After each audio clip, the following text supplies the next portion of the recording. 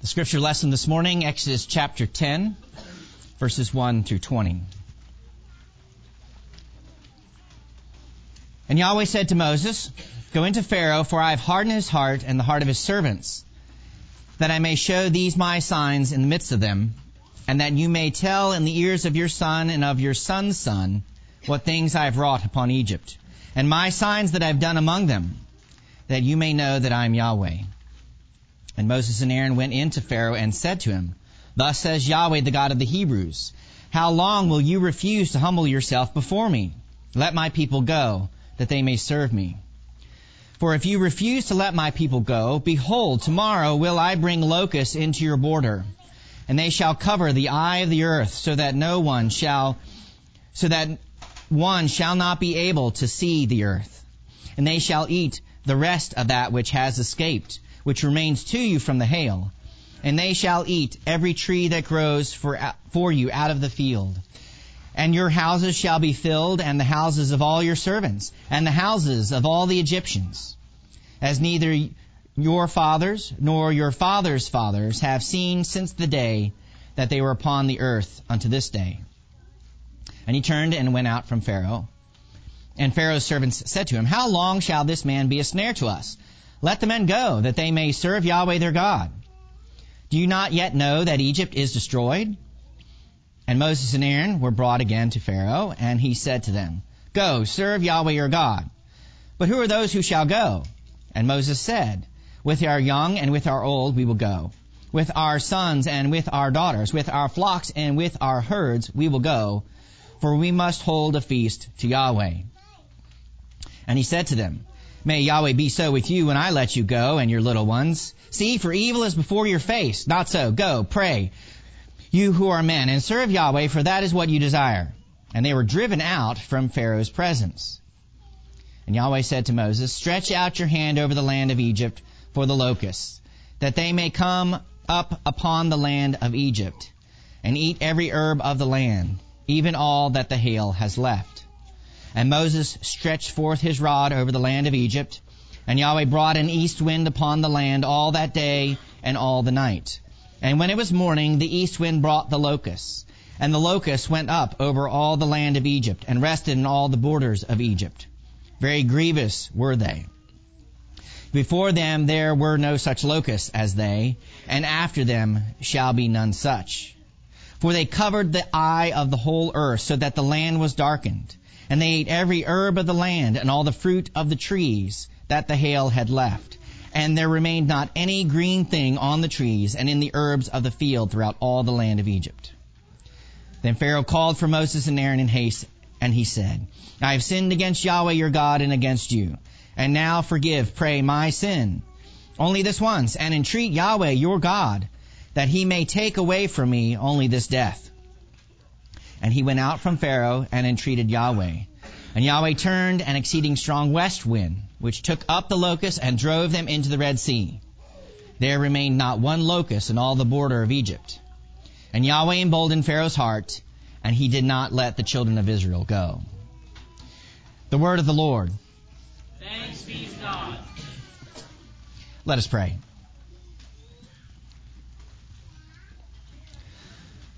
Father in heaven, sanctify us in the truth. Your word is truth. And be pleased to use your word now as you have promised, to make us wise unto salvation, and to mature us in Christ, our Savior and King, in whose name we pray. Amen. Amen. Jon Acuff, in his book, Soundtracks, The Surprising Solution to Overthinking, addresses the subject of how your thoughts affect your actions. And then he refers to thoughts as a soundtrack. And basically, the thoughts running through your head on a daily basis affect your actions, decisions, and so forth. And really, well, that makes a lot of common sense. But as the title indicates, what happens if you overthink things to the point where it paralyzes you from doing nothing or from doing anything? Well, that can be detrimental. So Acuff discusses how to go about changing the soundtrack that runs through your head, which involves asking 3 questions, and the first of which is this: is it true? He points out that we have plenty of things cluttering up our minds that simply aren't true, that we might take for granted as being true, or just haven't thought about it enough to realize that it isn't true. In light of a recent conversation in which I participated, the thought crossed my mind of how much the church today needs to check its soundtrack, and whether or not what it thinks is true, particularly in relation to the lordship of Christ, that He rules this world, that He's the King, and the fruit that such right thinking might produce. Of course, for the church to have a healthy soundtrack, for it to have true thoughts, particularly about Jesus, who is the truth, then it must be steeped in the Scriptures, in the Word of God, all of it, in order to think rightly and truly about the Christ to whom the law of Moses, the prophets, and the Psalms all attest. Our text this morning before us in the first 20 verses of Exodus 10 serves that very purpose as we come to the eighth plague against Egypt. Recall that last week we began the third and final cycle of plagues with the seventh plague of the hailstorm that brought incredible devastation to Egypt. Men and livestock left in the field were killed, green plants decimated, particularly the flax and barley crops, and trees were shattered. And we noted that in this final cycle of plagues, the intensity level has been significantly raised, and that these final plagues are portrayed as coming even more directly from Yahweh, even from heaven. Of course, the respective plagues matching the respective layers of the triple-decker universe is still portrayed, the water, land, and heavens or atmosphere. But the step up in intensity reflects an unmistakable origin in Yahweh, which is reflected again in the plague of locusts. Here in the eighth plague, the specific word for land is used 12 times. We often associate 12 with the 12 tribes of Israel or the 12 disciples, and it's another number that reflects completion and perhaps conveys here that the complete destruction of the land of Egypt in the aftermath of this plague. Well, in keeping with how a second plague in a given cycle is introduced, as we also noted with plagues 2 and 5, what do we read in verse 1? Yahweh's command to Moses, go to Pharaoh. And said Yahweh to Moses, go to Pharaoh, for I have caused to be heavy his heart and the heart of his servants, so that I may set my signs there in their midst, and so that you may recount in the ears of your son and your son's son, how I made a fool of the Egyptians, and the signs which I have set among them, and that you may know that I am Yahweh. Now, initially things sound somewhat familiar, but then we hear some new things as well, don't we? Yahweh causing Pharaoh's heart to be heavy, hardening it, reminds us of chapter 9 and verse 12. But now Pharaoh's servants, his royal officials, are added to the list, which we saw glimpses of in the previous plague when some of them didn't bring in their men and livestock from the fields. And also note that part of the purpose in Yahweh's actions is in order for Him to set these signs, to perform these signs in the midst of the Egyptians. And that He specifically calls them my signs. The last plagues really are His signs to Egypt, and He's going to perform them. But then surely you notice that these signs aren't only for the Egyptians, but also for the future generations of Israel. And that Yahweh is audacious enough to claim that Moses will recount these acts to his sons and his grandsons, and specifically that he, Yahweh, made fools of the Egyptians. The word can also be rendered something along the lines of acted severely, but Yahweh making a mockery of the Egyptians is perfectly in keeping with the language that's used. And Yahweh the Lord doing that to His enemies is part of what the sons of Israel should know about Him. And understand that this is part of His character. This is who He is. He is a God who mocks His enemies. And should be further emboldening and encouraging to them that He is that type of God. With our modern sensibilities, this view of God might make us a bit nervous, or we think we have to apologize for God in some form or fashion, especially the God of the Old Testament, which is to flirt with the ancient heresy of Marcionism. Or that Jesus wouldn't act this way. But that's to forget that, Jesus is Yahweh, even as He claims on a number of occasions in the Gospels, which gets the Jewish religious leaders all fired up, bringing charges of blasphemy against Him. When Jesus makes I am statements in the Gospels, which sometimes get obscured in our English translations, He's making this association. In Greek it reads ego eimi, I am. He's identifying as Yahweh, the covenant keeper, who revealed himself to Moses in the burning bush. And we popularly think about the I am statements, particularly those found in John's Gospels. John's Gospels, such as I am the bread of life, or I am the good shepherd, or I am the way, the truth, and the life.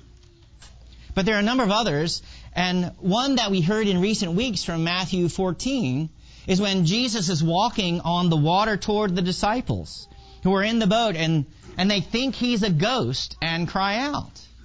And then what do we read? And immediately he spoke to them, be of good cheer, I am, don't be afraid. Or in light of Yahweh mocking the Egyptians, we have the scene of the heavenly throne room from Psalm 2, when the nations rage and conspire against Yahweh and His anointed. How does He respond? He who sits in the heavens laughs. Yahweh holds them in derision. So we can say it's Jesus making a mockery of the Egyptians. And there's an interesting twist to a familiar theme at the end of verse 2 when Yahweh tells Moses that you may know that I am Yahweh. The you is plural, properly rendered y'all, that y'all may know that I am Yahweh. And one of the fundamental themes of the plague accounts is in order that Pharaoh may know that Yahweh is God. But now Yahweh declares that these plagues are also for the sake of Moses and Israel knowing Yahweh. And that adds another layer to the text and will become a significant point later on with Israel as he identifies himself to them in relation to the Exodus. So these plagues aren't just for Pharaoh and Egypt, but also for Moses and Israel. Verses 3 to 5. And went Moses and Aaron to Pharaoh and said to him, thus says Yahweh, God of the Hebrews, how long will you refuse to humble yourself before my face? Send out my people and they may serve me. For if you refuse to send out my people, behold, I will cause to come in tomorrow a locust swarm in your territory. And it shall cover the eye of the land, and no one will be able to see the land, and it shall eat the remainder of the escaped remnant surviving to you from the hail, and it shall eat every sprouting tree of yours from the field. So Moses and Aaron obey Yahweh's command, and their message sounds pretty similar to previous occasions, but clearly Pharaoh is acting proudly. He's exalting himself and refusing to send out the Hebrew people in order for them to worship Yahweh. And Yahweh says that if he persists, then tomorrow a plague of locusts, a swarm of locusts, will come upon all the territory of Egypt. And what are locusts? Well, they're a type of grasshopper, and they eat plants and vegetation. And whatever the hail didn't destroy, these hoppers will consume. Apparently, a locust can eat its weight in vegetation every day. And when there are thousands upon thousands of them, whatever green plants survived the hailstorm or had grown up since will be wiped out. But then notice something different in verse 6 in relation to the previous plague. And they shall fill your houses and the houses of all your servants and houses of all Egypt as they have not seen, your fathers and your fathers' fathers, from the day when they came upon the ground unto this day. And he turned and went out from Pharaoh. See, with the plague of hail, what was a means of escape for man and animal? To get into the house. The text is clear on that point and foreshadows the Passover, where there's refuge in the house with blood marking the door, as we discussed last week. But that's not the case with this plague, which is reminiscent of the second plague and the invasion of the frogs, which also made its way into the Egyptian homes. There was no escape from the grasshoppers, making noise, flying about in their bedrooms, their bathrooms, living rooms, wherever, everywhere. And what an utterly miserable experience that would be. As usual, there's time for Pharaoh to act, time for him to repent, because Moses announces it will be tomorrow. And the text is clear to tell us that upon delivering the message, Moses, he just turns and goes out from Pharaoh. You can just picture this happening. There's no further discussion. There's no waiting for Pharaoh to respond. Just the proclamation, and then Moses turning on his heel and departing. But then there's a change in the rhythm of the story in verse 7, when Pharaoh's servants get involved, some of whom seem to be coming around and see what's going on. And so we read this. And said the servants of Pharaoh to him, how long shall this one be to us for a snare? Send out the men, and they may serve Yahweh their God. Do you not know Egypt is destroyed? Some of the servants see what's going on. They're not living in some other reality, and they're tired of Moses coming in and making these pronouncements and Egypt suffering for it. And they say, send out the men. Interestingly enough, the word men is the same that was used in chapter 5 and verse 9 to refer to those engaged in the hard labor. So the servants seem to be encouraging Pharaoh to allow for the labor force to go and worship Yahweh. Then what do we read in verse 8, which is another new development, something we haven't read before. And Moses and Aaron were caused to return to Pharaoh, and he said to them, "Go serve Yahweh your God, who and also are the ones going." Now, some additional dialogue is going to take place between Moses and Pharaoh on account of the intervention of Pharaoh's servants. And Pharaoh gives these short, abrupt commands. Ironically, back in 518, he said, "Go and serve," but it was for the Israelite slaves to go and make bricks. And you should get the sense that he's irritated, and he asks who would be going to worship, and he's acquiesced to the demand, but now he wants more information. Verse 9. And Moses said, "With our youth and with our old we'll go. With our sons and with our daughters, with our flocks and with our herds, we go for a feast to Yahweh to us." So no one is to be left behind, as 3 pairs are listed, young and old, sons and daughters, flocks and herds, children and those of retirement age, sons and daughters and flocks and herds, the animals that were needed for the sacrifices for the feast. In verses 10 and 11, Pharaoh replies and his agitation increases. He's becoming a bit unhinged, even more exasperated. And verse 10 is difficult to translate and doesn't seem to make sense after a fashion, which may even be part of the literary point to convey Pharaoh's state of mind. And he said to them, "Let it be thus, Yahweh with you, as such as I send out you and your little ones. See for evil before your face. Know thus, go now, the strong man, and serve Yahweh, for that you are desiring." And he drove them out from before the face of Pharaoh. So basically, Pharaoh the tyrant is saying that Moses' purposes are evil. Sounds like he might be projecting on Moses a bit of his own paranoia. And you can almost hear him sputtering in rage as he says these things. And there's no way he's going to send out the little ones. He commands them to go, but it's the strong men that are to go, the warriors that are to go.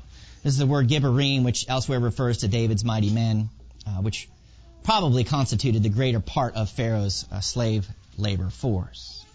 So it seems that men 20 and older who are of fighting age may go, but that's basically it.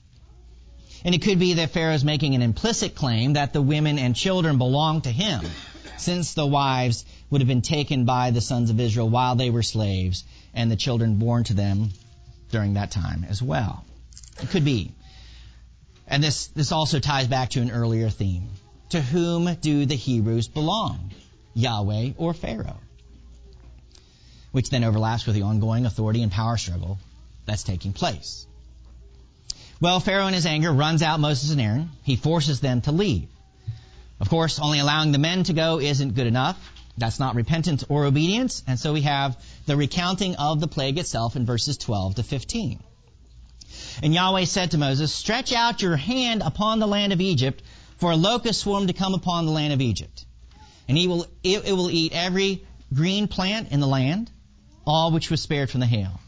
And Moses stretched forth his rod upon the land of Egypt, and Yahweh guided an east wind upon the land all that day and all the night. Morning came, and the east wind brought the locust swarm. Now, a few quick points. Note again the association between the hand of Moses and his rod, the rod of God, indicating power and authority, and that there's an increase in mentioning of the land. Also, it's an east wind, which means it came from the east, which we'll consider a bit more later. But historically, Egypt would suffer locust plagues coming up from the south, so this one doesn't come from the usual place, but of course neither is it an ordinary plague.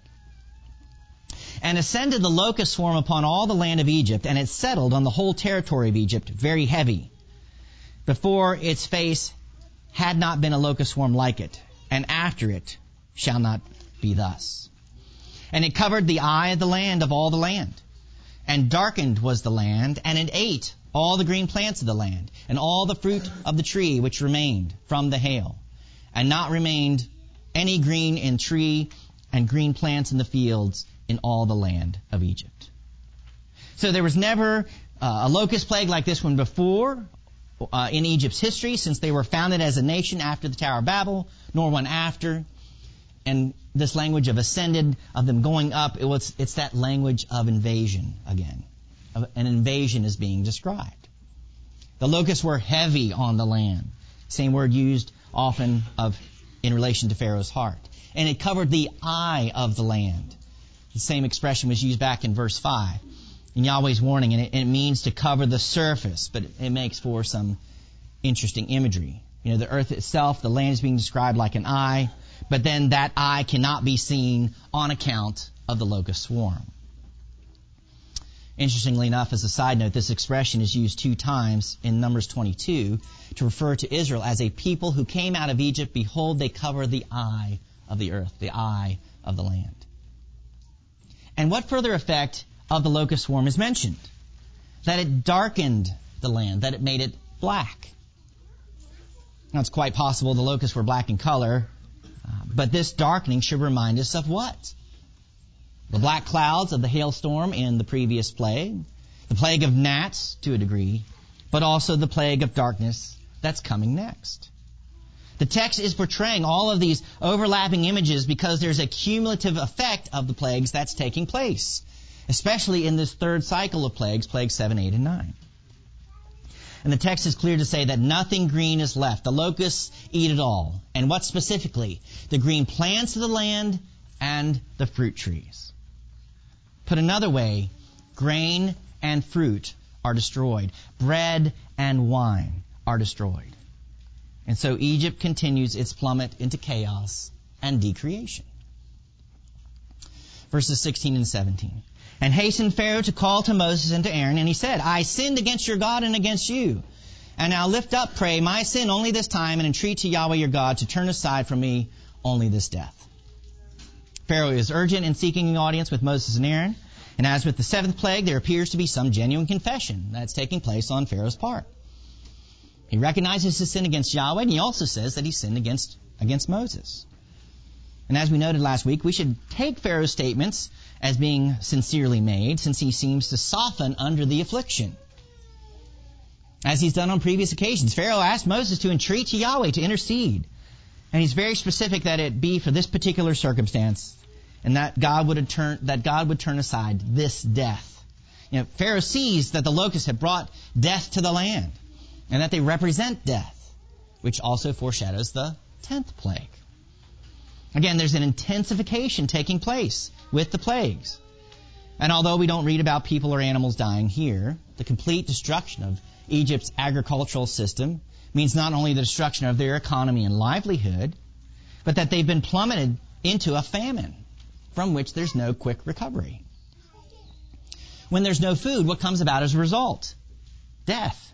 You know, if you don't eat, you die. Pharaoh is seeing this and appears to be coming to his senses somewhat. And then notice that there's no verbal reply on Moses' part recorded in the text. There's no response except the actions that he took. Verses 18 to 20. And he went from Pharaoh and entreated to Yahweh. And Yahweh turned a west wind, very strong, and he lifted the locust swarm and blasted them into the Red Sea. Not remained one locust in all the territory of Egypt. And Yahweh strengthened the heart of Pharaoh, and he did not send out the sons of Israel. So Moses goes out, he prays, he intercedes, and Yahweh acts yet again according to Moses' prayer. And what kind of wind did Yahweh send this time? Well, a west wind. It came from the west and moved east and blew all the locusts into the Red Sea, making them fish food. And the text is clear to state not a single locust remained in all the territory of Egypt, reminiscent of the 4th plague when the text tells us there that not one remained of the swarm of flies. So once again, not only does the enacting of the plague testify to Yahweh's identity and power, but also the immediate and miraculous removal of it. And does Pharaoh finally relent and send out the people? No. Similar to what we read in 9:12, after the plague of the boils, Yahweh strengthened Pharaoh's heart. This is the second instance of the hardening of Pharaoh's heart being attributed to Yahweh. Otherwise, the text so far has conveyed Pharaoh is causing the hardening of his heart, which presents us with the biblical truth, this biblical tension of, did Pharaoh harden his heart? Yes. Did Yahweh harden his heart? Yes. They're They're both true. And we noted this in weeks past and won't spend further time on it now. But let's spend a moment or two considering this east and west wind that are specifically mentioned. Why east and west? Well, in biblical geography, what is east of Egypt? Well, the Red Sea, quite obviously. But what else? Well, the land of Canaan, the promised land, where the sons of Israel are originally from, we might say. It's the inheritance promised to Abraham, Isaac, and Jacob. But also, arguably, that's where God's throne is located. Now, maybe you think, well, wait a second. Israel hasn't conquered the land yet, so how can God's throne be there? There's no ark, there's no tabernacle, there's no temple. How can God's earthly throne, so to speak, already be in the promised land? Well, the city of Salem, later Jerusalem, is there. And what significant yet mysterious biblical character resided there? Melchizedek. Who was he? Well, the priest king of God Most High, who brought out bread and wine to Abram and his 318 green berets after they defeated Chedorlaomer and his alliance of kings and rescued Lot and company. And Abram wouldn't have anything to do with the king of Sodom when he came out to meet him, but he paid a tithe to Melchizedek. Still more, why do you think David wanted Jerusalem for the capital city? Because it was the throne city of Melchizedek. So part of the symbolism with the east wind is that it comes from God's throne. It comes from God. He sends the invading army of locusts to destroy Egypt. Of course, the west wind is needed to get rid of the locusts. But what might that also picture? Well, I have two guesses. Maybe it's not an either-or circumstance. One, that it pictures the exodus of the sons of Israel, who have become numerous, even a mighty army. And so Yahweh takes them west through the Red Sea into the promised land. Two, that it pictures the destruction of Pharaoh and his army in the Red Sea. It could be. Maybe it's both, maybe it's neither, but interesting to think about. Nevertheless, Israel will be moving west, and the east wind makes another appearance in chapter 14 and verse 21 at the Red Sea crossing. Yahweh comes to meet his people and deliver them, to rescue them, and defeat the enemy. Well, what are some further implications which can be drawn from our text this morning? In the continual hardening of Pharaoh's heart, and even in the seeming softening and then rehardening that takes place, divine judgment is at work. And it's demonstrated when God gives people over to their evil. And what does that lead to? An increase in suffering. And as it compounds, hope for true repentance fades. We have to be honest about this reality. And what does Paul state in Romans 1? Claiming to be wise, they became fools and exchanged the glory of the immortal God for images resembling mortal man and birds and animals and creeping things. Therefore God gave them up in the lust of their heart to impurity, to the dishonoring of their bodies among themselves, because they exchanged the truth about God for a lie and worshipped and served the creature rather than the Creator. Pharaoh's deteriorating state evidences this progression. And we see this in our society today, don't we? Still more, foolishness and fools, as the Bible defines them, abound. When we go to Proverbs chapter 1, where wisdom cries aloud, and though wisdom is portrayed as a woman there, Jesus is still the fulfillment of wisdom, what do we read?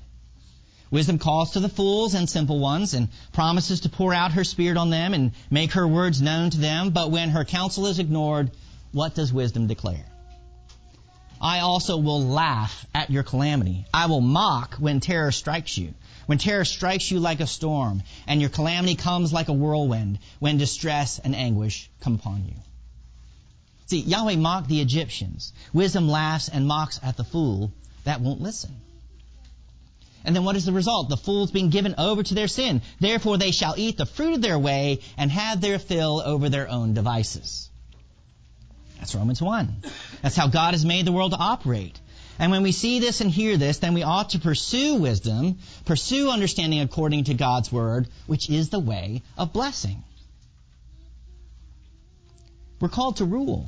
And this is how we go about it, in obedience to the Scriptures.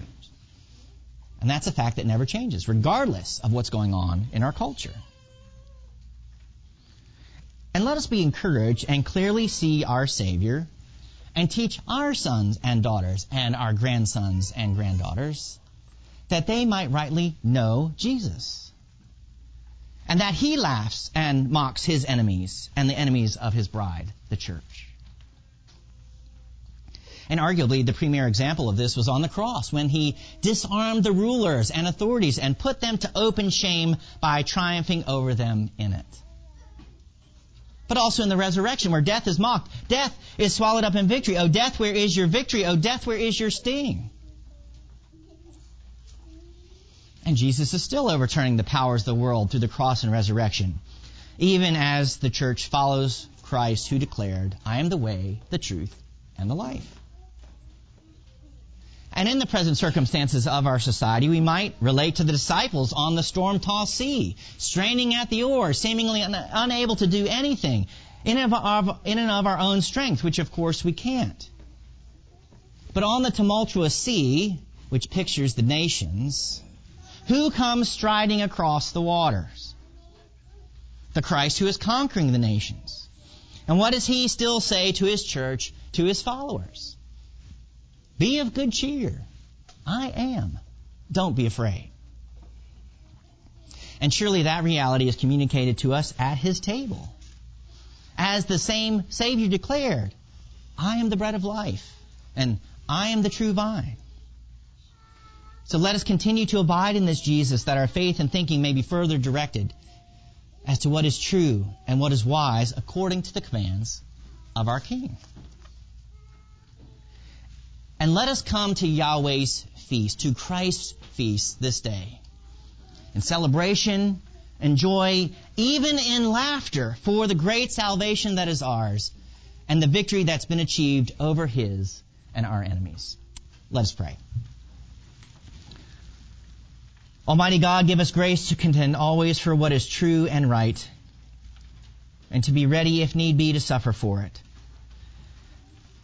Give us not over to fearfulness of soul, but lift us into that love which casts out fear, so that we may glorify and enjoy you now and forever, through Jesus Christ our Lord. Amen.